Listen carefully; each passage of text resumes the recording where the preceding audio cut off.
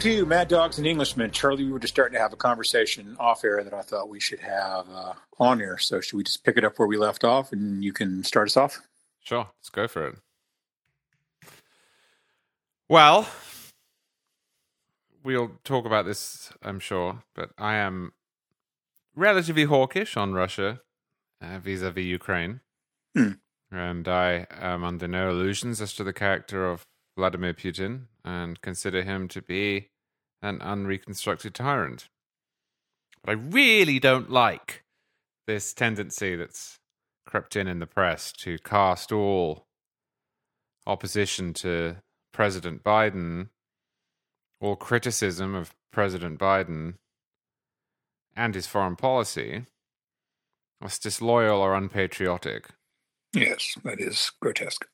And I don't like the suggestion made and then deleted by Lawrence Tribe, who should know better, that because Tucker Carlson said some really silly things, he did, that he's guilty of treason, the punishment for which is death.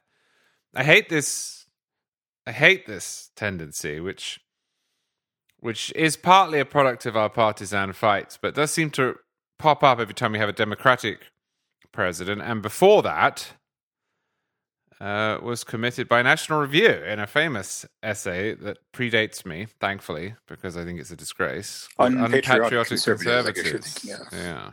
David Frum. That's right. Yeah, a couple of thoughts about that. I remember, 9/11 and the Iraq War and all those bumper stickers that used to say dissent is the highest form of patriotism and that sort of thing. I hate that too, by the way, which we can come to. Of course. Yeah, it's dumb. It's dumb. But it's people, of course, shift according to who is in the White House. I do note with some amusement and satisfaction that it is a bit of a spectacle to watch all these people who proudly proclaim themselves to be nationalists but can't quite convince themselves to take their own country's side in a fight. But there is a more respectable, of course, version of that criticism, which is they don't think that this sort of thing actually is in the country's interest, which I largely disagree with, but I think it's an argument worth taking seriously.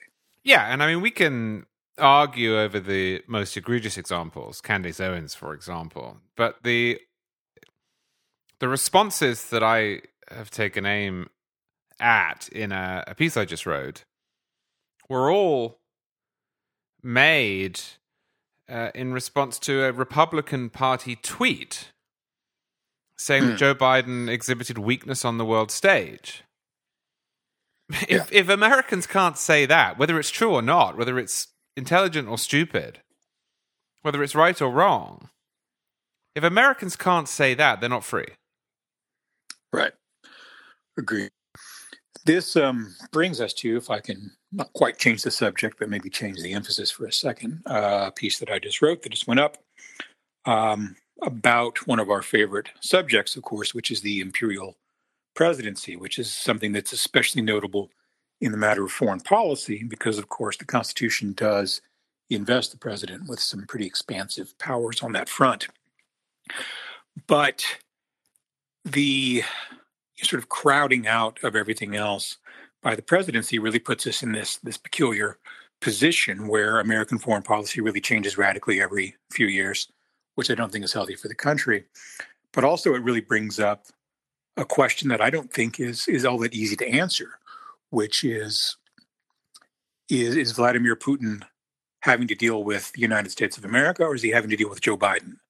Because that's not quite the same thing. No, it's not. But if we invest, all of our foreign policy, energy and substance in one person, in the president, then essentially our place in the world, our ability to secure our national interests and to maintain some sort of consistent principles in our relations with the world, or at least consistent understanding of our own interests in our relations with the other nations of the world, depends on one man in one office, which is surely an unhealthy and dangerous thing, and surely not what the framers intended.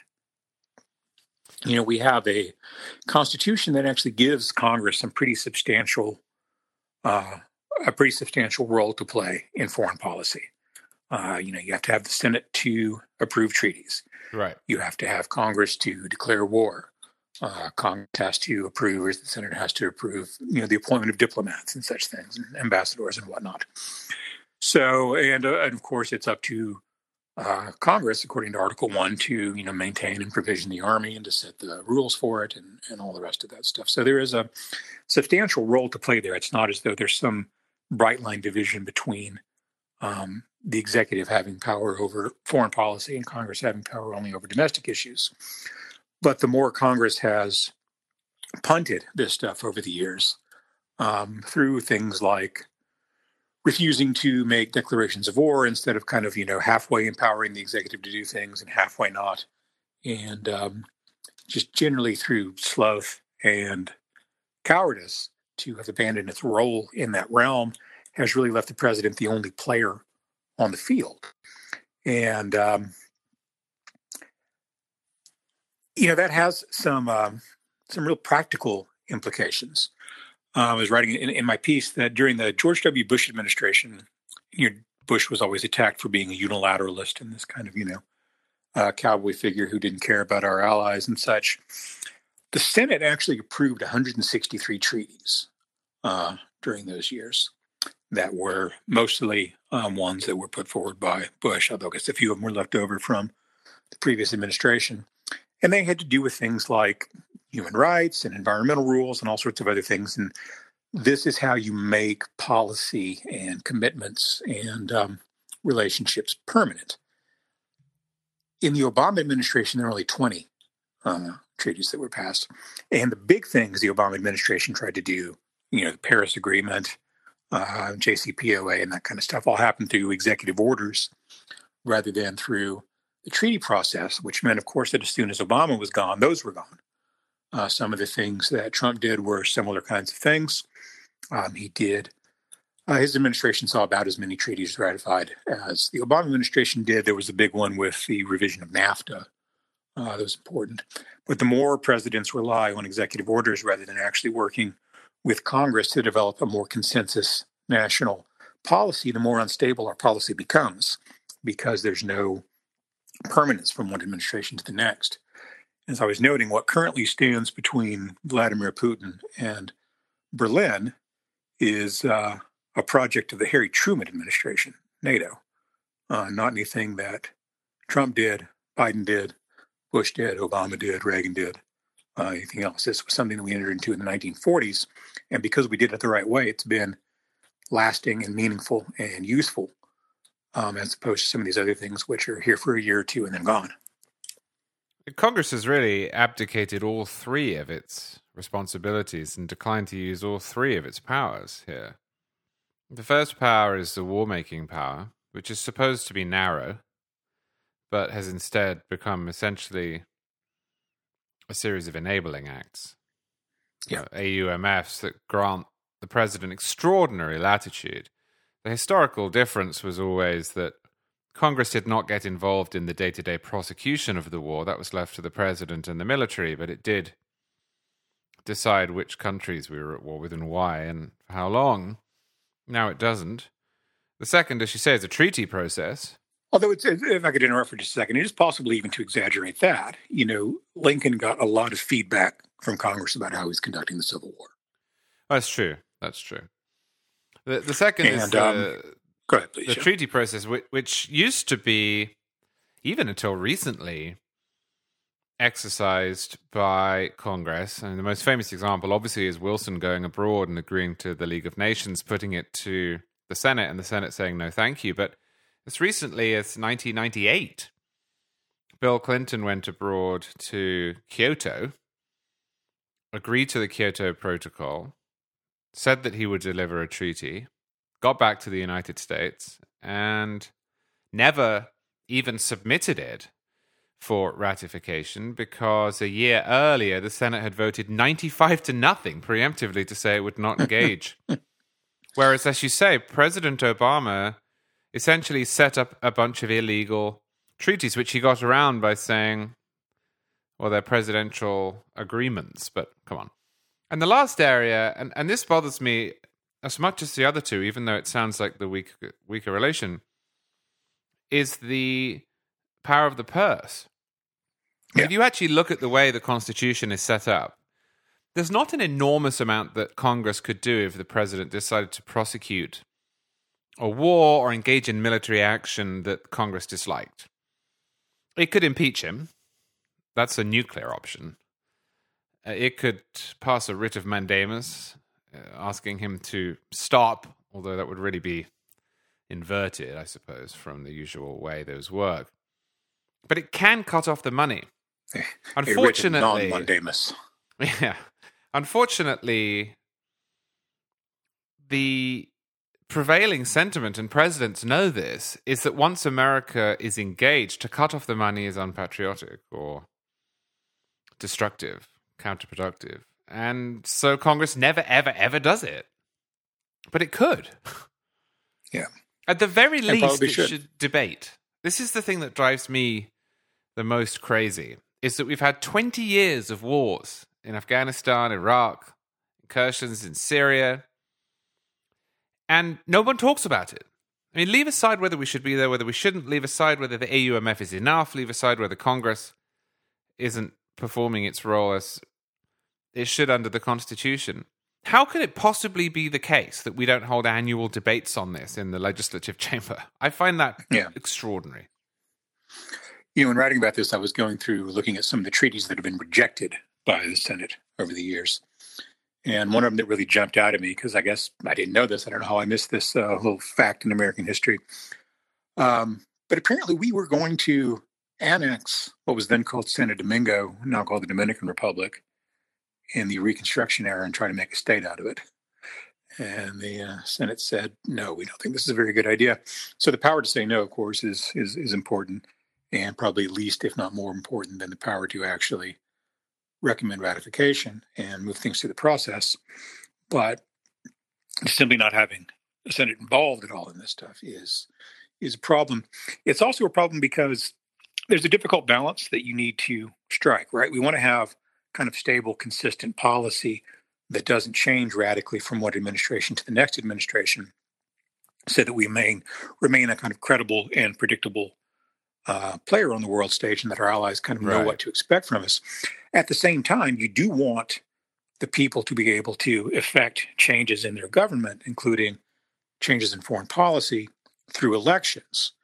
The problem with the way we're doing things right now is it all gets decided in one election every 4 years, rather than having a more consensus policy that's shaped both by presidential elections and congressional elections over a longer period of time, so that you do have democratic input and feedback into the foreign policy process, but not radical change every couple of years. Yeah, and I think this is a key point, because whenever we talk about domestic politics, and I say how much I like the filibuster, progressives and a few conservative opponents of the filibuster say, in what other circumstance do we have supermajority requirements? Sure, Charles, you talk about stability, you talk about the need for predictability in federal law, you talk about the space that such an arrangement provides at the state level where the power really lies. That's all fine, but what about democracy? Okay, but if you actually look at the way the Constitution is set up as it relates to Article 2, Section 2, which is the treaty clause, it anticipates precisely the same model on the international stage. As you say, you need to have 2/3 of the Senate to pass a treaty. Why? So that every 2-year, 4-year, 6-year changes in majorities don't lead to treaties being accepted and then rescinded, accepted and then rescinded. If you can get a change in American foreign policy through 2/3 of the Senate, that's probably going to stick around for a while, which allows your allies, as you say, to plan accordingly. But what we have now is essentially the equivalent of if treaties took 50 votes in the Senate, which is that every 4 years or so, the president comes in and says, nope, and puts a red line through the previous set. Yeah, there's also, it's good to spread this stuff out either, in time or geographically. That's one of the good arguments for the Electoral College, is that you don't just need to win a majority of the votes on this Tuesday in November, you also have to win the majority of the votes in a substantial number of states, which is a different way of making a secondary test to that bare majority where you end up with a more stable and consensus-oriented outcome. I mean, you and I agree on this. I'm trying to think of something. I'm trying to think of how emphatically and effusively I can agree with you on that. Yeah, it's one of those things that's worth repeating, though. I think no, certainly. It is. So I assume that you are kind of with me in that you are not ready to see U.S. forces dispatched to drive the Russians out of Ukraine. And if we were going to do that, the time was probably 2014 and not now, but are interested in seeing strong non-military measures taken. Is that correct? Yeah, if we could just step back even further from that, I suppose the first question is, well, do you care? And I do. I think you do as well. And then Why should we care? Well, as I've said in the last few days when asked about this on various programs, we should start by stipulating that not every dictator is Hitler and not every crisis is the Sudetenland.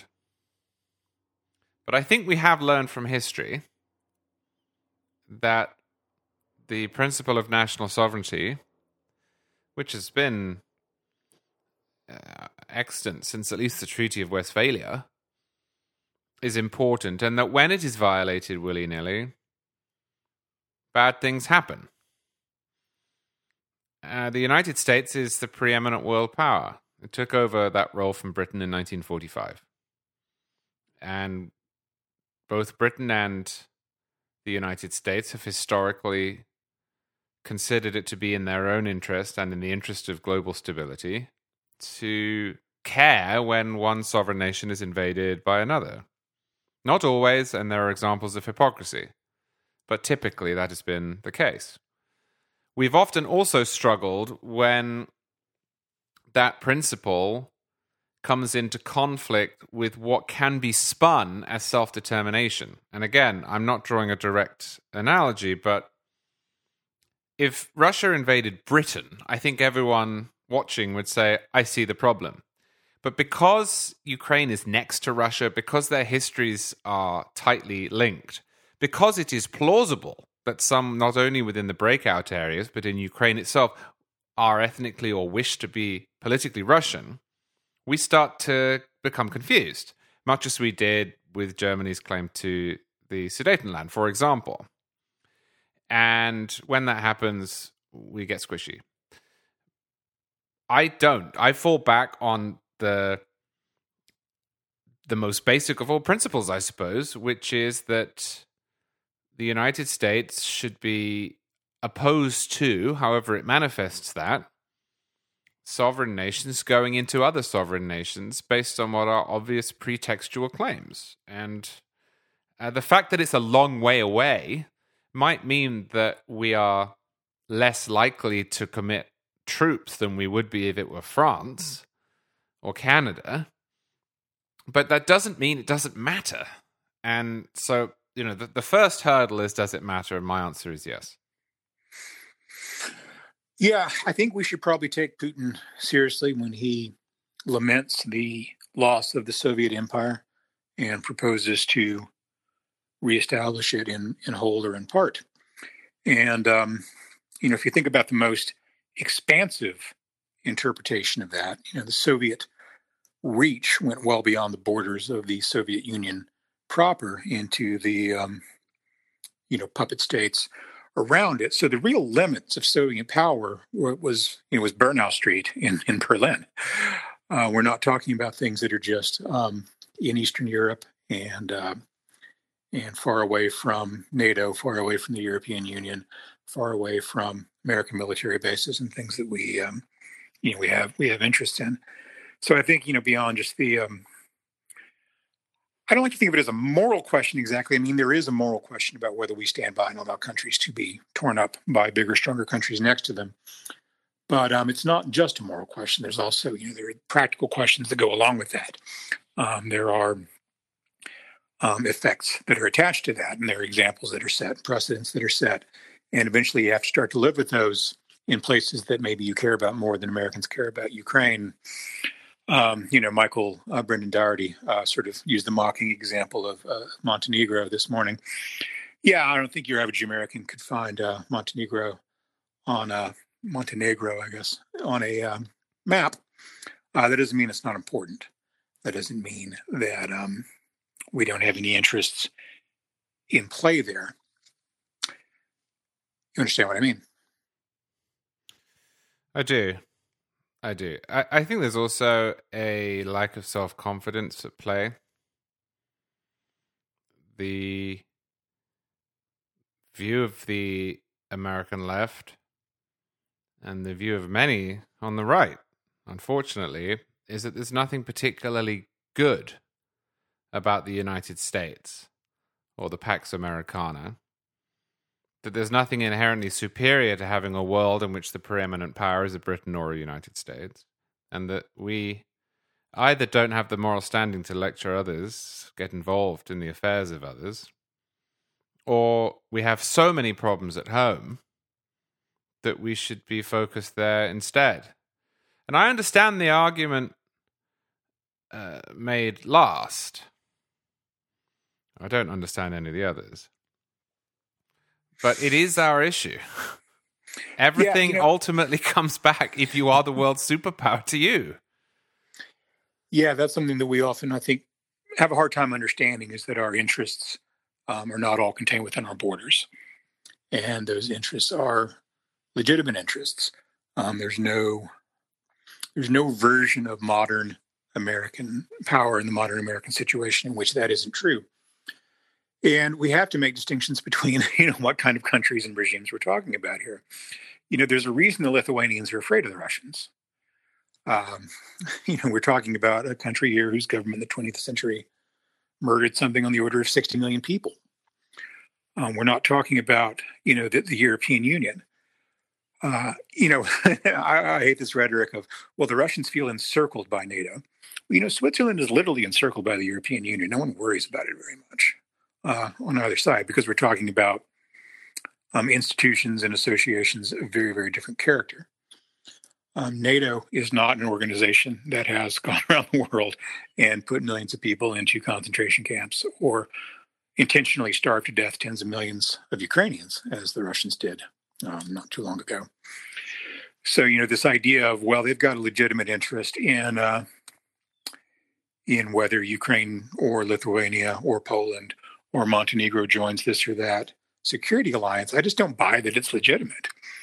I think that, if anything, there's a much, much stronger argument on the other side that it's easier to understand the Lithuanian point of view, that we would like to join an alliance to protect us against this country, which has historically occupied, disintegrated, and oppressed us, rather than it is to understand the Russian point of view of we must have influence over these countries that we used to occupy and oppress.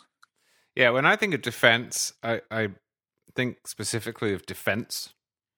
It's a good way to think of it. You and I have talked about this before, that it's odd that the Department of Defense is called the Department of Defense, given that it does a lot more. It used to be the Department of War.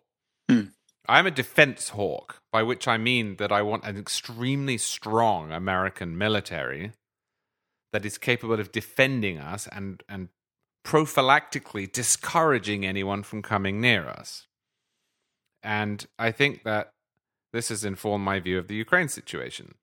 One does not have to be on board with the so-called Bush doctrine, preemptive interventions in other places, democratization and so on, in order to say that there is a difference between, a country being evil and therefore opening itself up to change, and a country sitting there and being invaded by another one.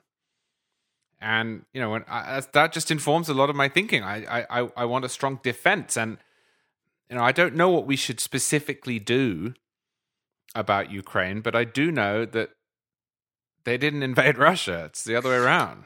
Yeah, and I think that, Putin's complaints about encirclement and the expansion of NATO, to me, really illustrate the wisdom in having expanded NATO.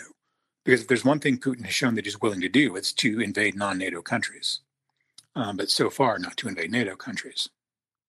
Yeah, and I'm so irritated by this because I read this piece in the Daily Telegraph by Nigel Farage, in which he cast the situation as being the product of aggression, I suppose, or provocation from NATO. And I don't believe that for a second. I understand why Vladimir Putin will say that. I understand that it behooves the Russian government to cast this as reactive, but I really don't feel any great obligation to go along with the ruse. Well, yeah, it's like when you've got, so-called civil rights activists saying if this court doesn't find in our favor, doesn't find guilty the person we want to find guilty in this case, there are going to be riots and arson and things. And then when the court makes the decision and the riots happen, you say, well, it's provocation. What did you expect? Yeah, I mean, the argument here seems to be that Vladimir Putin ordered the invasion of Crimea. The Ukrainians then armed up because of that. And now that they've armed up, that's a provocation which justifies the invasion of Ukraine. Yeah.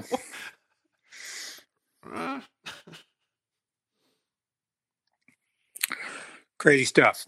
What other aspects of this situation should we talk about? Well, I tell you one thing that's been bothering me.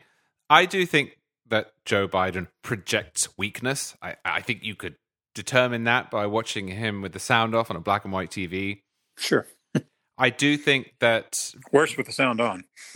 Vladimir Putin, who is 69, is probably looking at the world stage and saying this might be his best shot. America is weak in his eyes. It's suffering internally from the remnants of COVID, from inflation, debt, so on. But I dislike the American tendency to cast everything that happens in the world as if it were the direct product of our contemporary partisan fights. Yeah. It's of a piece with having turned the president into a shaman. And say, we have a good president because the economy is good and the crops grew this year. Yes, it matters more in foreign policy. And yes, there is a degree to which what happened in Afghanistan and some of the decisions Biden has made led to this. But this is not happening because Joe Biden is president. This is not a new desire on behalf of the Russian government. We've been struggling with Vladimir Putin since before 9/11. This was one of the early questions that President George W. Bush, who at that point was a non-interventionist, had to think about. And it just bothers me that we so quickly fall into this. Joe Biden became president, then the Russians moved troops into Ukraine, therefore. It's so much more complicated than that. And if you want to criticize Biden, go for it. I loathe this idea that you're somehow siding with the enemy if you do that. But I'm just not convinced that it is the most important or even one of the most important factors at play here. The question is what we do, sure. But, there's this sort of morality play element to this that is so childish. Like, well, Joe Biden is really bad and he said bad things and inflation is bad while he's president. And then Biden invaded, and then Putin invaded. Therefore, come on. It's just so myopic. Yeah. Are there any other subjects we want to touch today? Let's see. What did I write about on Monday?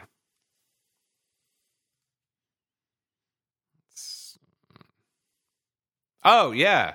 Yeah, this is a good topic, although we can leave it for next week if you think it's too big.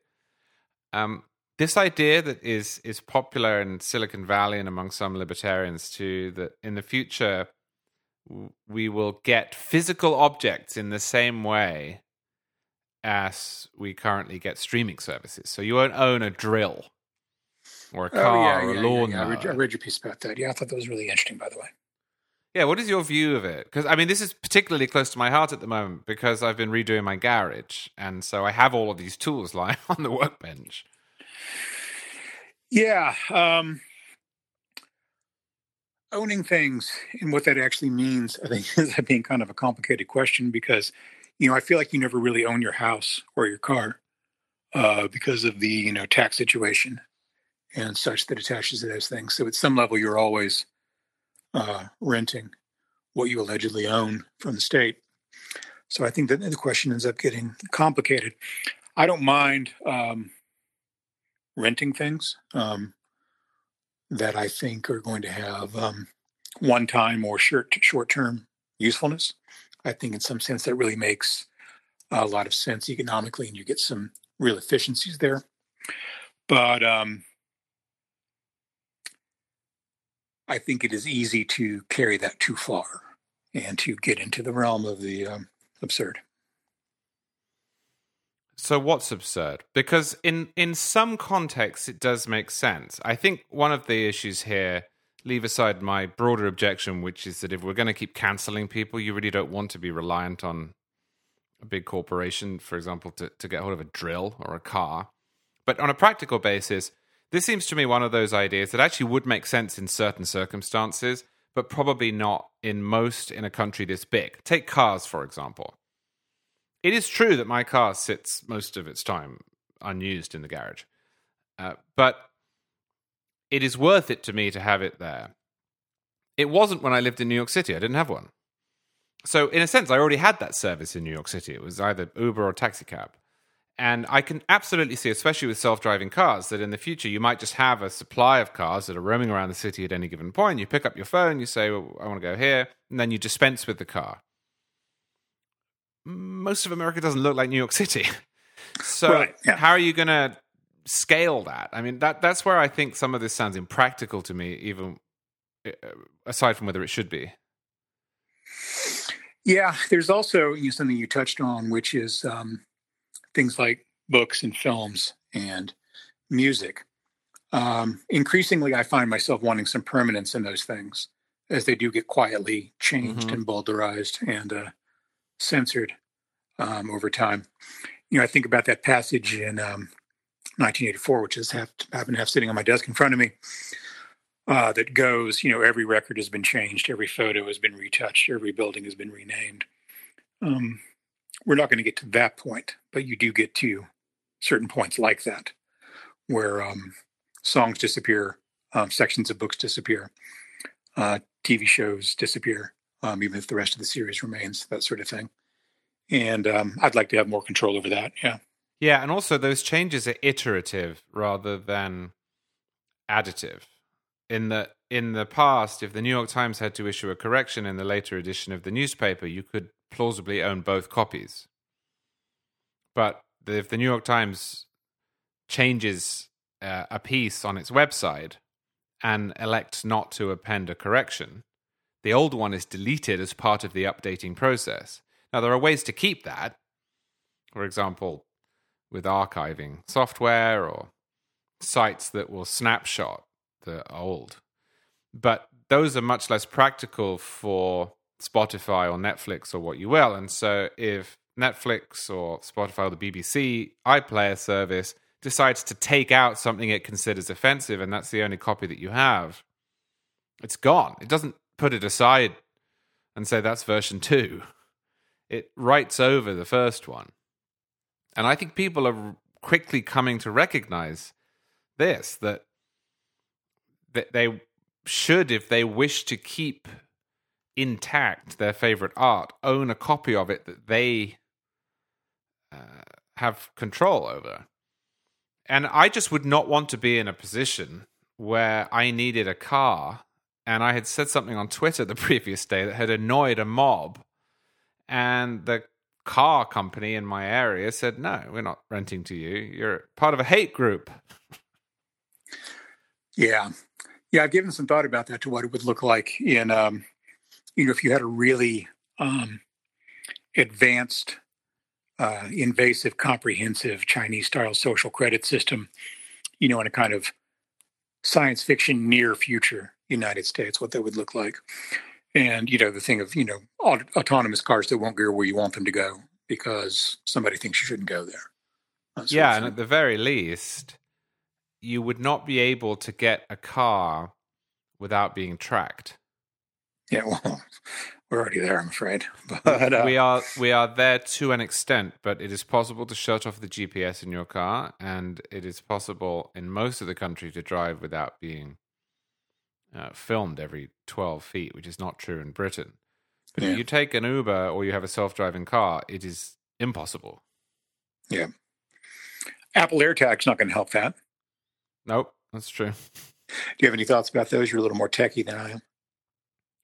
I don't mind those as long as people know what they're getting into. Yeah. It's a choice. I have a phone. I carry it with me. I can theoretically be tracked. I can also turn it off. So as long as I know what it is connected to, I'm fine with it. Same thing with Apple AirTags. What I don't like is the lack of choice. I think we'll see a lot of people sneaking them into their spouses' cars and then wishing they hadn't. Oh, really? Well, because they'll look to see where they've gone and... Right, and be unhappy with what they discover. Oh, no, she's at Tiffany's again. I don't think that's what you meant. Not exactly what I was thinking, but yeah, that's certainly a possibility as well. All right. Any closing thoughts on Ukraine before we put this one to bed? Well, at the moment it's confusing, at least to me, as a non-foreign policy expert. So I'm looking forward to reading more to find out what exactly is happening and what it means. And there doesn't seem to be a massive shooting war right now. Yeah. All right. Talk to you next week, Charlie. All right.